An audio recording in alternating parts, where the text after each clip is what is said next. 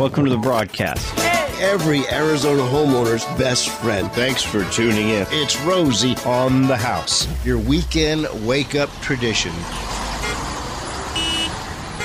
Farm living is the life for me.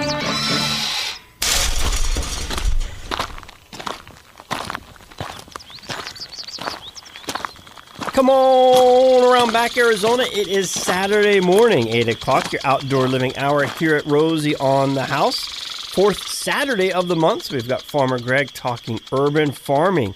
And we've got a great topic today on harvesting and preserving. If you've been following along month after month with your urban farming talking points, you've got a pretty nice little setup going, and you've got fruits of your labor starting to produce off your trees and your plants. And we're going to talk about preserving them, because a lot of these plants, they bring produce a lot faster than we can eat them in real time. And Farmer Greg got a lot of way to stretch that harvest out, so you get it doesn't just become bird food. Right. Yeah. Well, and right now we're experiencing dozens and dozens of pounds of mulberries off of our dwarf black mulberry trees, and it gets overwhelming. Here in the next week, we will be harvesting thousands of them. They're amazing, but what do you do with them all? So I always reach out to my friend Kari Spencer from the Microfarm Project and say, "Hey, Kari, what do we do with these?" Hello, Kari. Hi, Greg. Hi, Romy. How are you doing? Very well. Thanks for spending Saturday morning with us. My pleasure.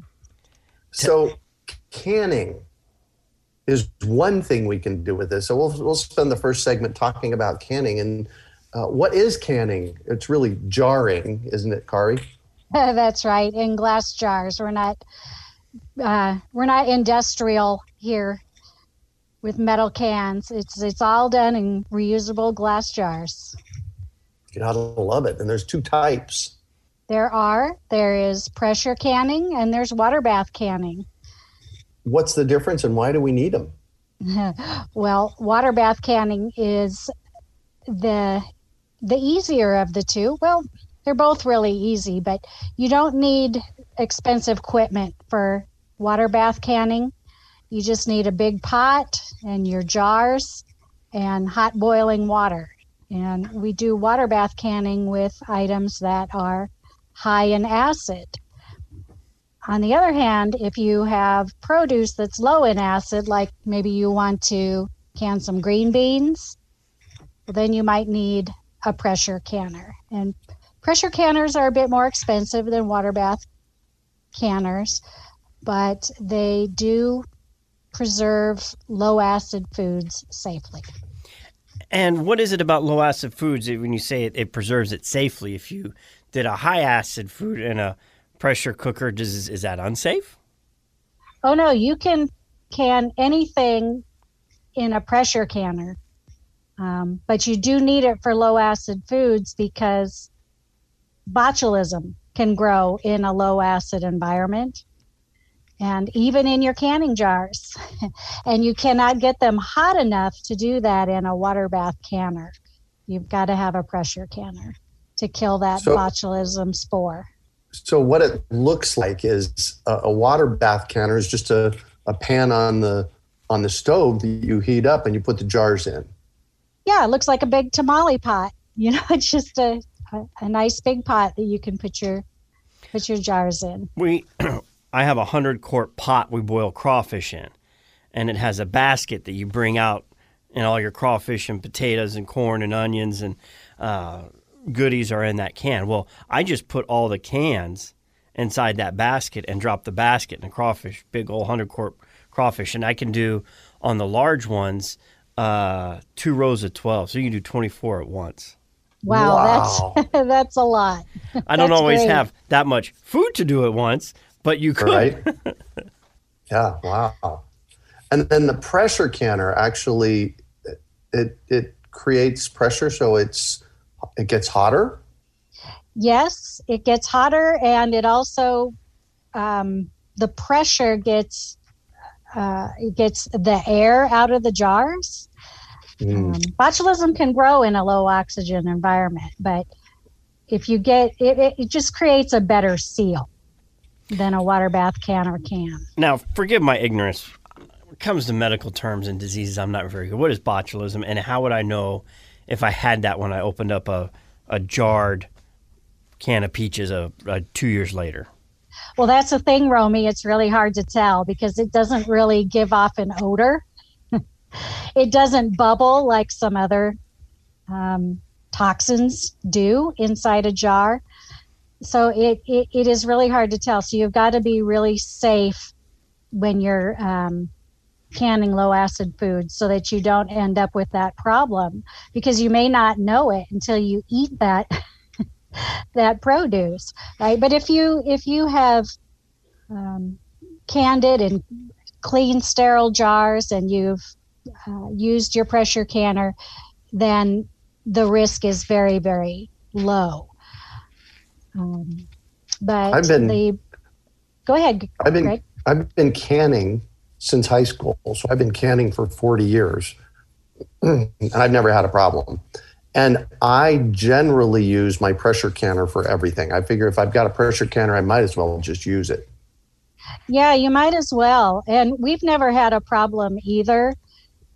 As long as you follow the guidelines, you're good. But that botulism spore can make you very sick if you're not careful. So you want to make sure that you're following current USDA guidelines.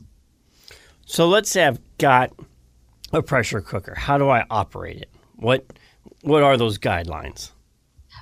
In the pressure cooker, generally, if you're canning something, you want to look for directions that will tell you what temperature and how long that you need to process your jars, depending on what it is that you are preserving.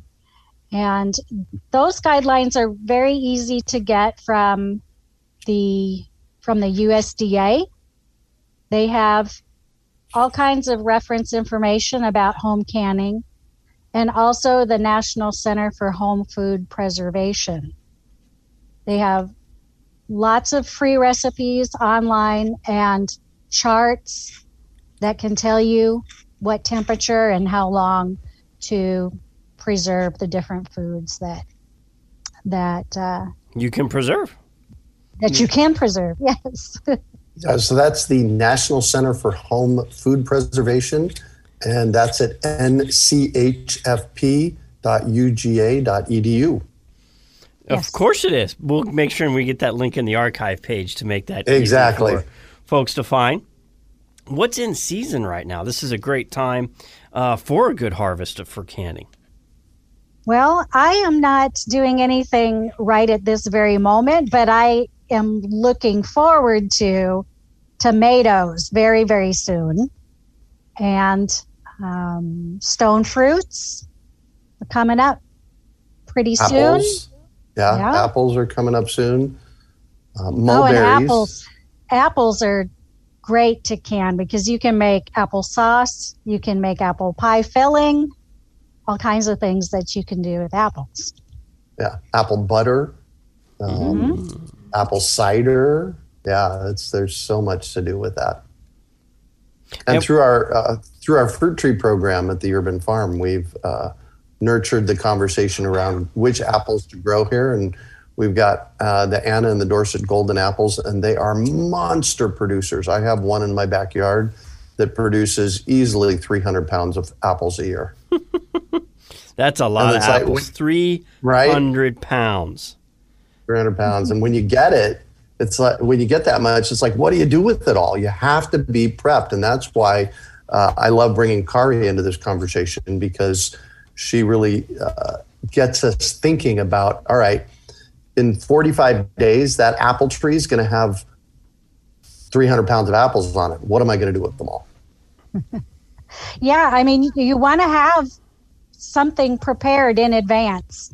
Right? You want to know what you're going to do with all those apples, and you have the equipment, have the recipes. And the great thing about canning is that you don't need to have any refrigeration to store canned foods. Right? So you can store those on a shelf, under a bed, you know, any nook and cranny that you can can find to put your jars in, and you don't need to refrigerate them. So let's talk about the process, because we've been talking about canning, but how do we process what goes in the jars? It's really just making up a recipe or following a recipe, right, Kari? Sure. Yeah, it is. It's very easy, and there are all kinds of recipes. I really like to use old recipes, like from vintage cookbooks, because there are some really interesting recipes in those old cookbooks. But you want to make sure that you're looking at the directions and you're comparing them to the current guidelines from the USDA, just to make sure that it's safe, because some of those old cookbooks are not updated with the latest information. But like I mentioned, the National Center for Home Food Preservation has lots of recipes. There are lots of food preservation cookbooks that you can find, all sorts of recipes, and it's really fun to play around with those recipes. And if you can bake a cake, you can preserve food.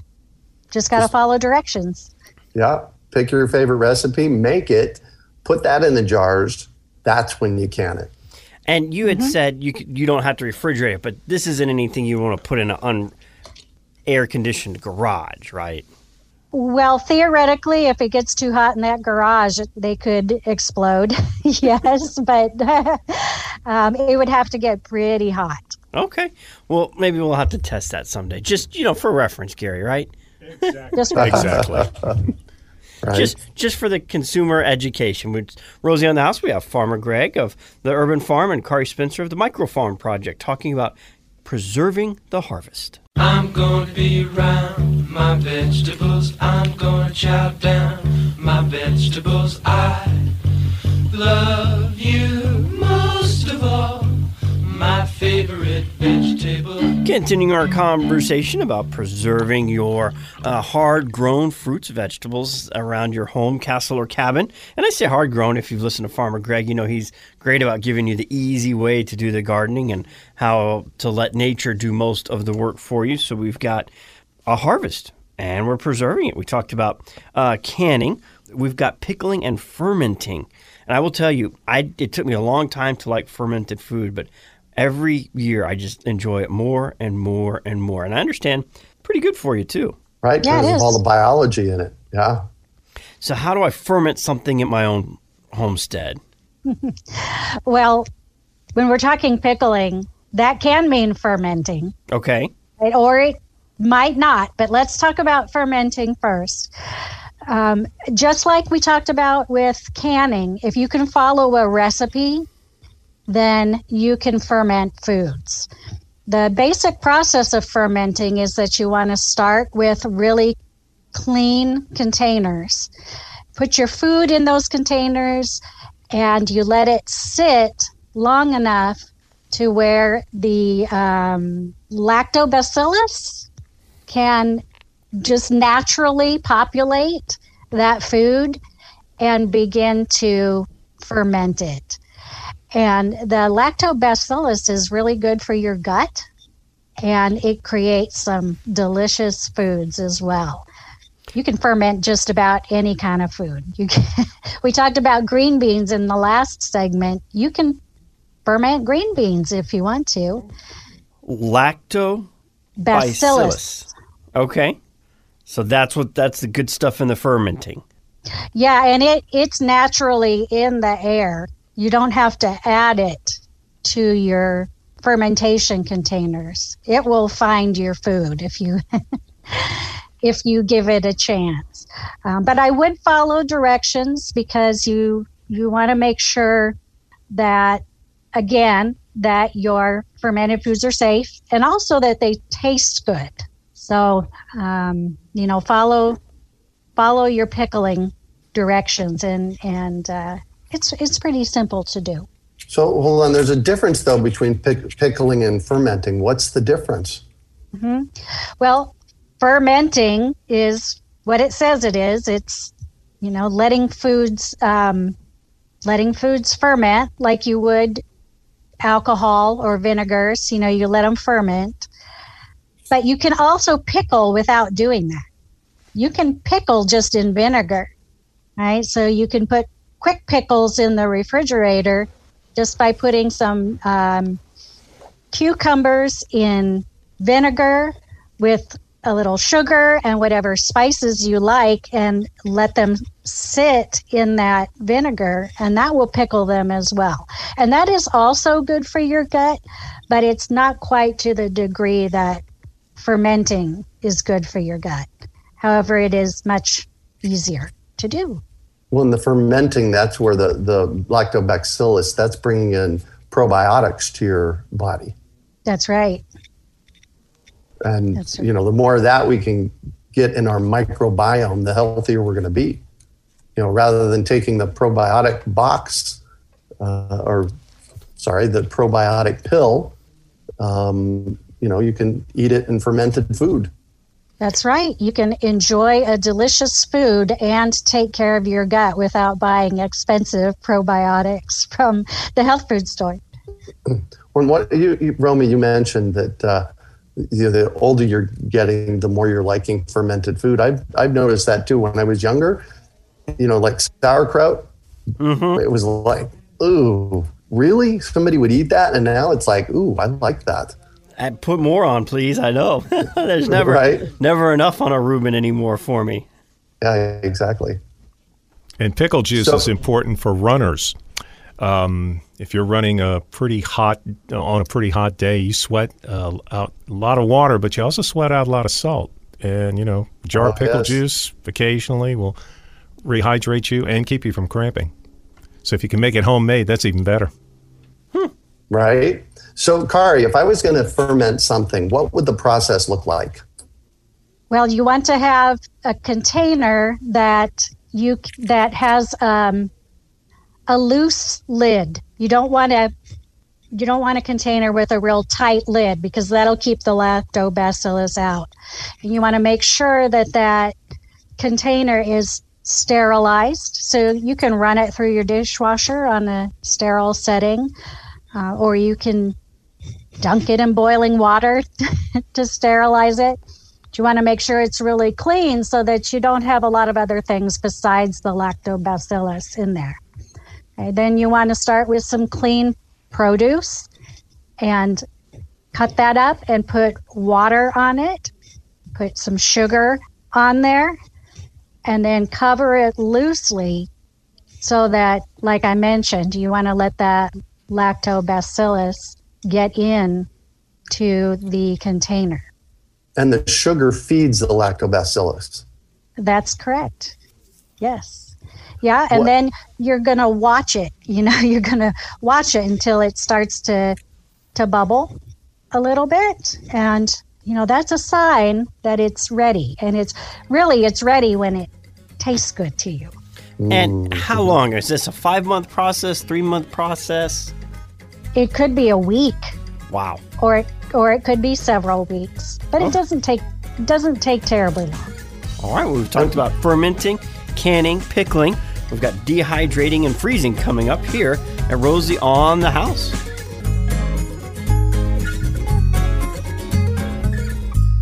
RosieOnTheHouse.com is Arizona's #1 most trusted referral network. All my friends now, when they say, do you know a guy? Do you have a guy that does this? I said, yep, go to Rosie on the House online and you will get the best recommendations.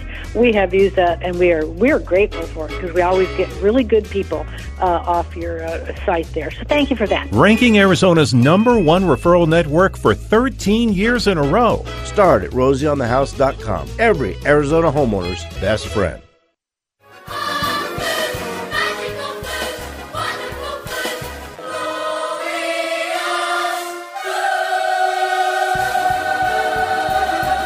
Continuing our conversation with Farmer Greg of the Urban Farm and Kari Spencer, the Micro Farm Project, different ways to can and preserve the harvest that's coming out of our urban farms. And Farmer Greg, before we went on from pickling, you wanted to mention that pickle's not just for cucumbers. Right. And I know that Kari has pickled some very interesting things. Yeah, you can pickle just about anything, right? I've made relishes out of everything from squash rinds to, just all vegetables maybe that didn't ripen all the way before they fell off the vine. Those things can get pickled. I really like to pickle watermelon rinds. I haven't done it in a while, but amazingly enough, they're delicious. They taste like pickles. They do taste like. I was wondering, everything you pickle, does it taste like sour, or is it savory? Is there anything sweet that you pickle? Well, I like to add some sugar to relishes because I like them to be a little bit sweeter, but that's after the fermenting process. Now, if you're quick pickling a relish, then you want to make sure that you add your sugar up front. But the fermenting process, any sugar that you put in there gets eaten up by the bacteria. Mm-hmm. So you have to add it in the end if you want a sweeter flavored pickle. Asparagus is delicious pickled. Yeah, they're just so many things that you can pickle. Lemons can be pickled. Oh, interesting. Cool. And after we look at all of those varieties, we can actually jump in and do something that's my favorite, and that's dehydrating, where we actually dry out the water of it. You stick it in a dehydrator and go. So tell me about that, Kari. Well, I like to dehydrate as well. And to dehydrate, you can do it with a machine, or you can just do it using the air, right? Because dehydrating is just drying out foods to the point where they are shelf stable and they don't decay, right? They don't go bad. But one of my favorite that's one of my favorite things to do with apples. I'm still eating apple chips from my apple tree from last year, and we're coming up on the next season already, and I still have some left over. Now, it's obviously not good for us to ever get dehydrated. What does that do to our food to dehydrate it? Well, dehydrating takes out all the water. So the food is very lightweight, and it takes up very little space for storage, and you don't need to refrigerate it. Assuming you get all the water out of it. I had a situation a couple years back where I dehydrated a bunch of apricots and put them in a quart jar and set them on a shelf, and I came back and a few months later and they were all moldy because I hadn't dehydrated them completely. Okay.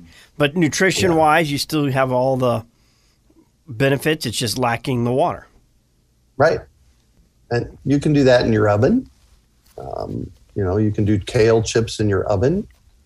There's, you can put them under a sheet of glass. In the summertime here, that completely works. Or you can actually buy a dehydrator. And a few years ago, I bought a heavy duty one because I like dehydrating apples and apricots.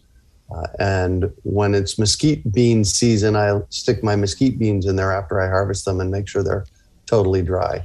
Going back to kale chips, what's the proper way to prepare them so I can enjoy them? I've tried, man. They still come out chalky. Even if I add like maybe some Cajun seasoning to them, there's a little bit of a kick. But is there a secret to making really flavorful kale chips? I think that would be in the recipe, wouldn't it, Kari? Yeah. Yeah.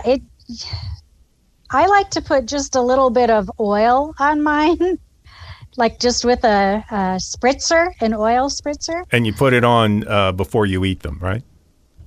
Yeah. Okay. All right.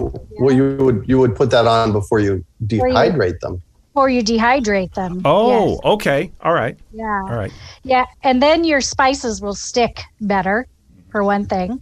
And it also just adds a little bit of flavor. That's personal preference. Yeah, that to me sounds like that would solve your chalky solution. That it would. I do like a kale salad every once in a while, but when you add enough oil and maybe some fresh salmon and some walnuts, it takes out of the chalkiness. Kale chips are hit and miss with me, but I'll give it a shot. Well, and then there's fruit leather. This is a Kari Spencer specialty. Tell us about fruit leather, would you? Yeah, well, fruit leather is one of my favorites to make because when my kids were small, they really loved, that the fruit roll-ups that you can buy at the grocery store.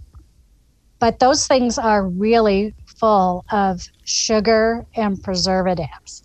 But I found that I could make that fruit leather at home in my dehydrator by pureeing fruit and adding whatever seasonings that I wanted to it and spreading it out on a very thin layer and putting that into my dehydrator and letting it become fruit leather. It's very, very easy to do, and my kids loved it. And my husband loved it too, I think, because anytime I would make apple pie fruit leather, it would just go. It wouldn't last. God. It wouldn't even last long enough to get in the kids' lunches because we just eat it. Wow. Well, yeah, I was going to say, and it doesn't last very long because it's so good. What other kind of recipes do you use for fruit leather? I've done all kinds of experimenting. Sometimes I'll use a recipe and sometimes I'll just make something. Like I've done peach pie, like made a peach pie filling and then pureed it and spread that out and made peach pie leather. One time I made a honeydew melon leather. I didn't like that one very much, but my family did. So it's really just a trial and error sometimes. And, just try things and see if you like them. And if you don't make it again. Do something else. Well, now that you mentioned pie, could you do it with nuts? Can you make maybe pecan pie leather? I can dream, can I? Oh. Okay. You probably could. I never have.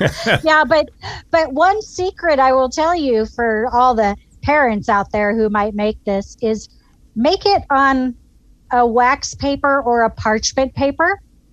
And then you can just cut strips out and roll them up with that parchment paper on the back.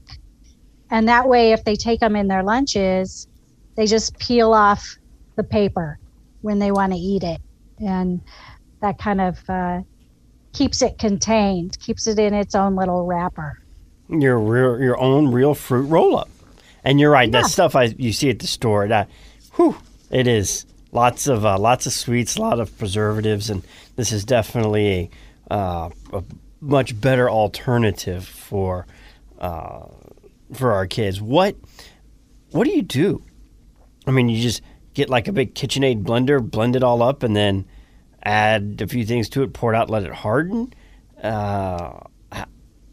Explain following the recipe. If I'm following that, what am I following? Okay, so I didn't ever use a recipe, honestly, for fruit leather. I just got an idea and tried it out.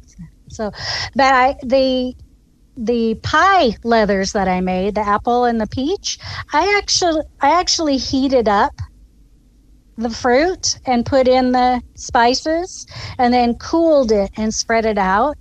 But other leathers that I've done, I've just put in the food processor and pureed them raw and spread them out on the parchment. And both ways work. Cool.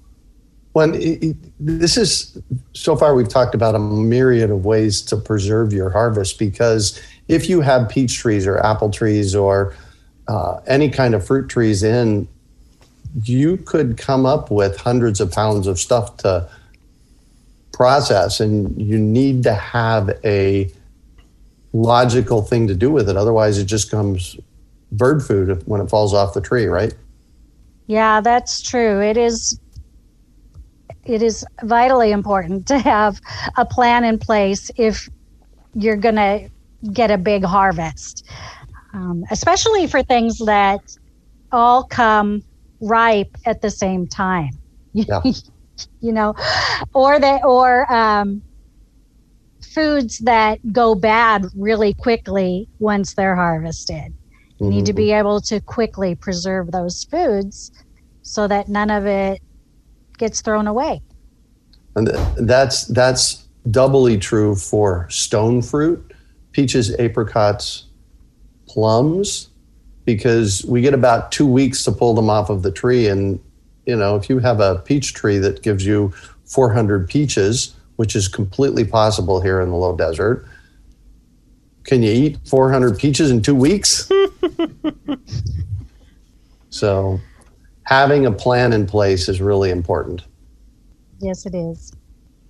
Yeah, I just wanted to mention, too, that you and I both have heavy-duty dehydrators. But I wouldn't start out with that. I would just go to a thrift store and buy a little dehydrator and try it out and see how you like doing it first, if you like dehydrating.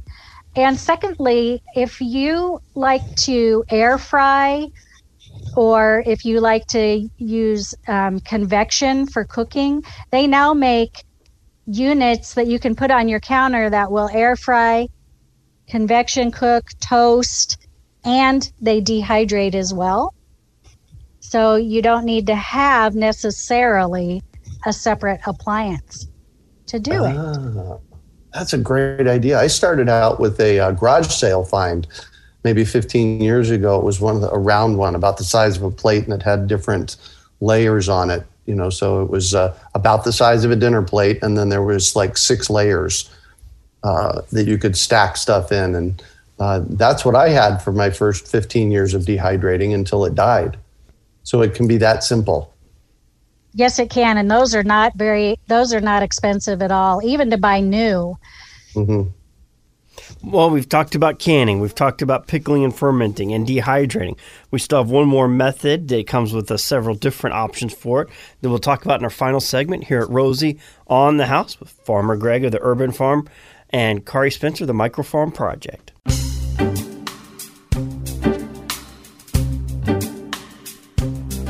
Our final Urban Farm segment for this April, Farmer Greg of the Urban Farm and his guest Kari Spencer of the Microfarm Project, and take us on home. Taking us on home to freezing. Perhaps the simplest thing you can do is just cut stuff up and stick it in the freezer, right, Kari? Yeah, and that's the one that most people are most familiar with. And yeah, it is the easiest thing to do, but it does require freezer space. And if you have a lot of produce, then you could fill up your freezer with just those peaches that you were talking about. Oh, yeah, exactly. And I've done that before. I usually put them in gallon jars. So stone fruit, that's anything with a pit in the middle of it. Those are super simple. Basically what I do is I go out and on a harvest day, and our stone fruit starts about mid-May and goes to the end of June, depending on which trees we're talking about.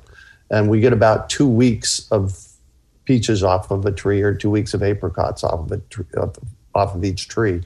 And so what I do is I go out in the morning, and one of my favorite days of the year is the first day of apricots, where I walk out at 5 o'clock in the morning in my front yard about mid-May and start picking up the apricots right off of the ground. Most of them, the first few days, don't even make it into the house. But what I'll do is I'll take them in and I'll cut them in half and stick them on a cookie tray and stick them in the freezer. Next day, I pull them out and I stick them in a gallon jar and stick them back in the freezer. It's that simple. That's a great way to do it, because then you don't end up with a big clump of them all stuck together. Right? Exactly. Freeze them in a single layer individually, and then transfer them to a jar or a bag in your freezer. Could you vacuum seal those once you have them frozen? Do a little vacuum sealing and throw them in the freezer? Yes, you could, but you want to make sure that you're not the power on your vacuum sealer is not such that it draws the moisture out, because even frozen, there's still moisture in stone fruits. And if your sealer sucks hard enough or long enough, it can start to draw that moisture. You end up with fruit mush. Yeah, but you can definitely vacuum seal it just with a gentle touch. Well, and then there's, for peaches, I do the same thing with peaches, but I usually go out and pick them on day 1, and then on day 2, that's when I give them a day to fully ripen, and then I cut them in half and do the same thing. And I actually have a few gallons of peaches left over from last season. And one of the things that I did is I put it through a juicer. I put solid frozen peaches through a juicer, and what comes out of it is this amazing sorbet. Oh, that's a good idea. Nice. Right? Yeah. So that's one of the things that I do with frozen fruit is that. The other thing I do is I'll stick them, I'll drink a green drink that has an avocado and spinach in it, and I use the peaches and apricots in there for the sweetener. Gary, you had mentioned using the vacuum sealer. Yes, I love mine. Yeah, there was a time where we were making ourselves a lot of health smoothies, and I would cut up all the fruits and vegetables that we put in those smoothies, and we would bag them all and stick them in the freezer. And then when we wanted to make smoothies, we just grab a bag, cut it open, pour it in the blender, and we had all of our ingredients pre-made, so it made it really easy for us to make those smoothies. That's been duly noted. So, on freezer space, what do you prefer, vertical or a chest freezer? Well, I have both. The chest freezer, I'm a really short woman. I'm 5 feet tall. All right, so a chest freezer, anything in the bottom of it, I can't reach without stepping up on a stool. All right, so I do like a chest freezer just because they are more efficient. But I also have an upright because I can reach everything in that freezer without a stool. I do love my chest freezer. I have a small one right now, and it's just, they're really efficient, and as long as it's a short one, it's not a problem. Yeah. You really can pack a lot in there. It's just a matter of making sure you remember what's in there, because by the time you fill it to the top, what's in the bottom of that chest freezer, you might find 2 or 3 years later. Really, really important to keep a list of what you put in your chest freezer. Absolutely. And going back to the canning and the dehydrating, I take a Sharpie marker and I write on the side of the jar the date and what it is. Otherwise, I pulled a jar out of the freezer the other day, and it looked like peach stuff, but I couldn't tell whether it was recent peach or apricot or who knows. So when you can't confirm it, don't consume it. Right. So make sure that you mark on the jars what you've done. All right, Farmer Greg, and somebody can learn more at urbanfarm.org is our website. And And Kari, your website? cityfarmingbook.com. City Farming Book for Kari Spencer's Micro Farm Project. And then Farmer Greg, it's urbanfarm.org. And you can sign up for a lot of the great programs that he puts on together there, along with his own regular podcast. Thanks for spending part of your Saturday morning with us. Thank you for having us.